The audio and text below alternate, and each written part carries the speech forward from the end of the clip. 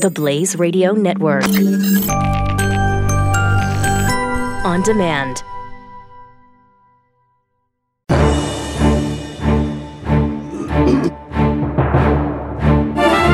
The entrepreneurial spirit is to dream and to do. We are building America. Kendrick joins us now. He's the CEO of Republic. Hey, Kendrick, how are you? Doc, thank you so much for having me. Love to be on your show. Is it republic.com? Is that your website, or .co? No, .co. Republic.co. Okay, good. Tell us about Republic. So we're an investment platform where everyone, doesn't matter what your income or your net worth may be, you can invest small amounts in startups that we have curated, from traditional tech startups to crypto projects. This is really smart. I love this from so many angles. First of all, from a business owner, it's really cool because sounds like y'all a couple of bookies, because you're going to make a little bit of profit from bringing people together. Nothing wrong with that. That's good. But you're also helping people on both sides of the equation. Yeah, we've always been, as whether it's a consumer or a fan of a business or an artist, if there's an opportunity to ride along on that business success, why shouldn't you, right? Like the next Facebook, really, the earliest investors should be the Facebook users, not Peter Thiel years later on. So that's the thesis behind it. So on one side of the equation, you're helping the people who need to raise funds for their businesses. These are people who are struggling. On the other side, you get to help people that are looking for some investments. Absolutely. And, kids from Mid-America or Texas do not have any access to Silicon Valley or New York. They really don't get much of the venture capital money at all. So this is a way for them to get financing and also to encourage everyone to invest small amounts that they can lose.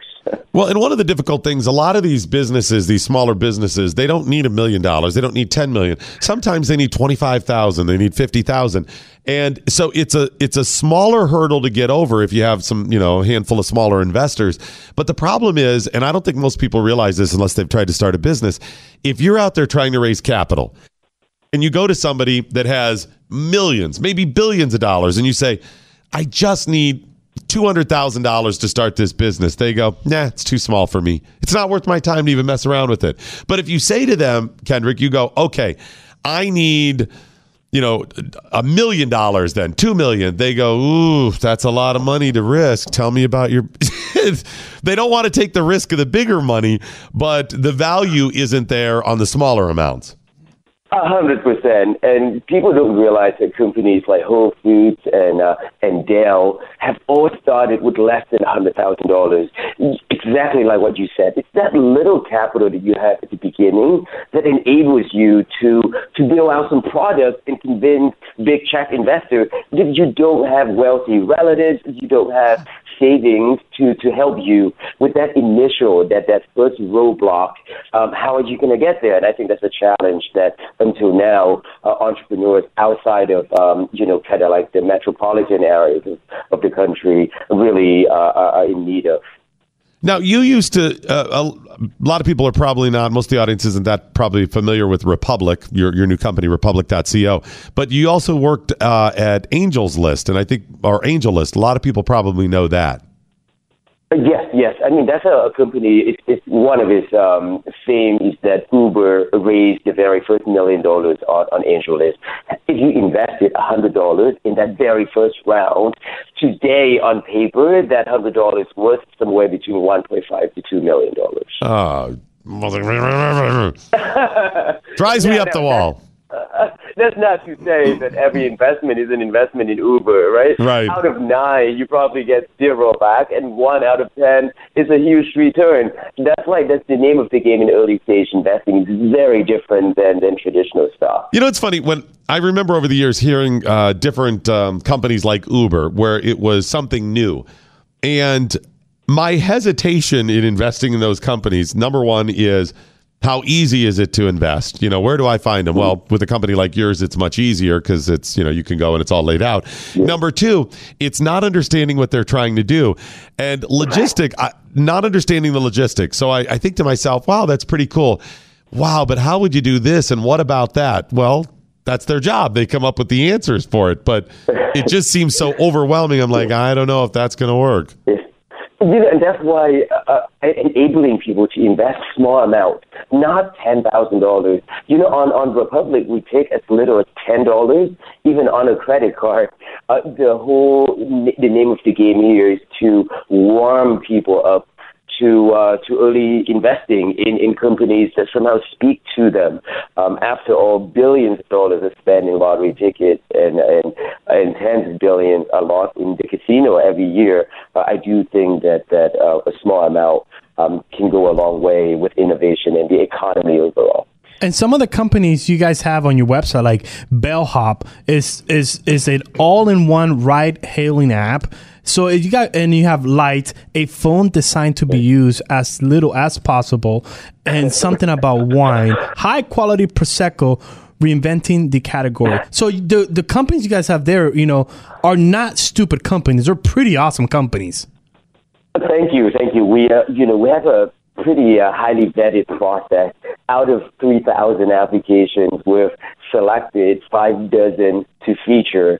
And soon enough, you're going to see restaurants, food trucks, enabling people to invest in businesses that they see around them every day, and not just high tech.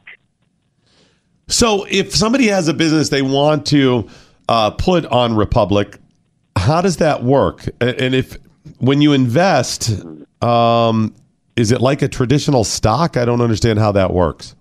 For sure. So every company just standards information, typically their financials, their business plan, also known as the pitch deck.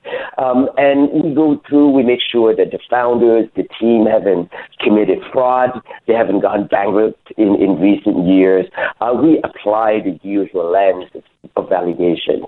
For investors, all the mumbo jumbo about convertible notes, about preferred stock, the general thesis is this. You put in, say, $100. If the company does 10 times as well and gets bought out by Amazon, well, you get approximately 8 to 11x your return. If the company goes bankrupt, then you get nothing back.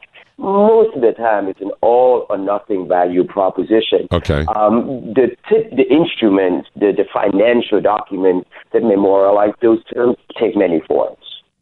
I see. Okay. That explains it quite a bit. Yeah, I'm looking through the platform now, and it seems pretty easy to use as well. Did I see you have a cryptocurrency that you're working with or working on? Yeah, so we also help, at the end of the day, blockchain projects are just startups, right? And the tokens, the so-called crypto assets being offered, it's just a form of rights. So if the company does very well, the tokens rise in value and you can sell them. If the company doesn't do well, the tokens have no value. So very much so on Republic, we have and will feature token projects and token sale as well. This is really interesting too. You need your mic on there. Sorry. There you go. This is really interesting too because I'm filling out as we talk. I'm filling out to become a member, sign up. And number 5 says limits. Generally, investors are limited to $2,200 per year, depending on their net worth and income. Yep. So the law only changed recently. This is only 2 years ago that it doesn't matter what your income may be that you're allowed to invest in private stock. But, the good people in D.C. Imposed a limit saying that, hey, we don't want, you guys, Republic, out there to say things and get a student to invest $200,000 that she doesn't have. So we're going to put a arbitrary limit to $2,200. Anyone can invest up to that amount. Above that, we got to ask what your net worth or your income is in order to determine how much more you can put in. Yeah. So what's next for you? Where do you grow next?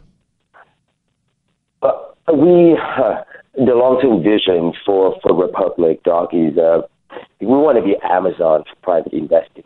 That's where millions of people invest a small amount in addition to buying products as easy as making a transaction on Amazon.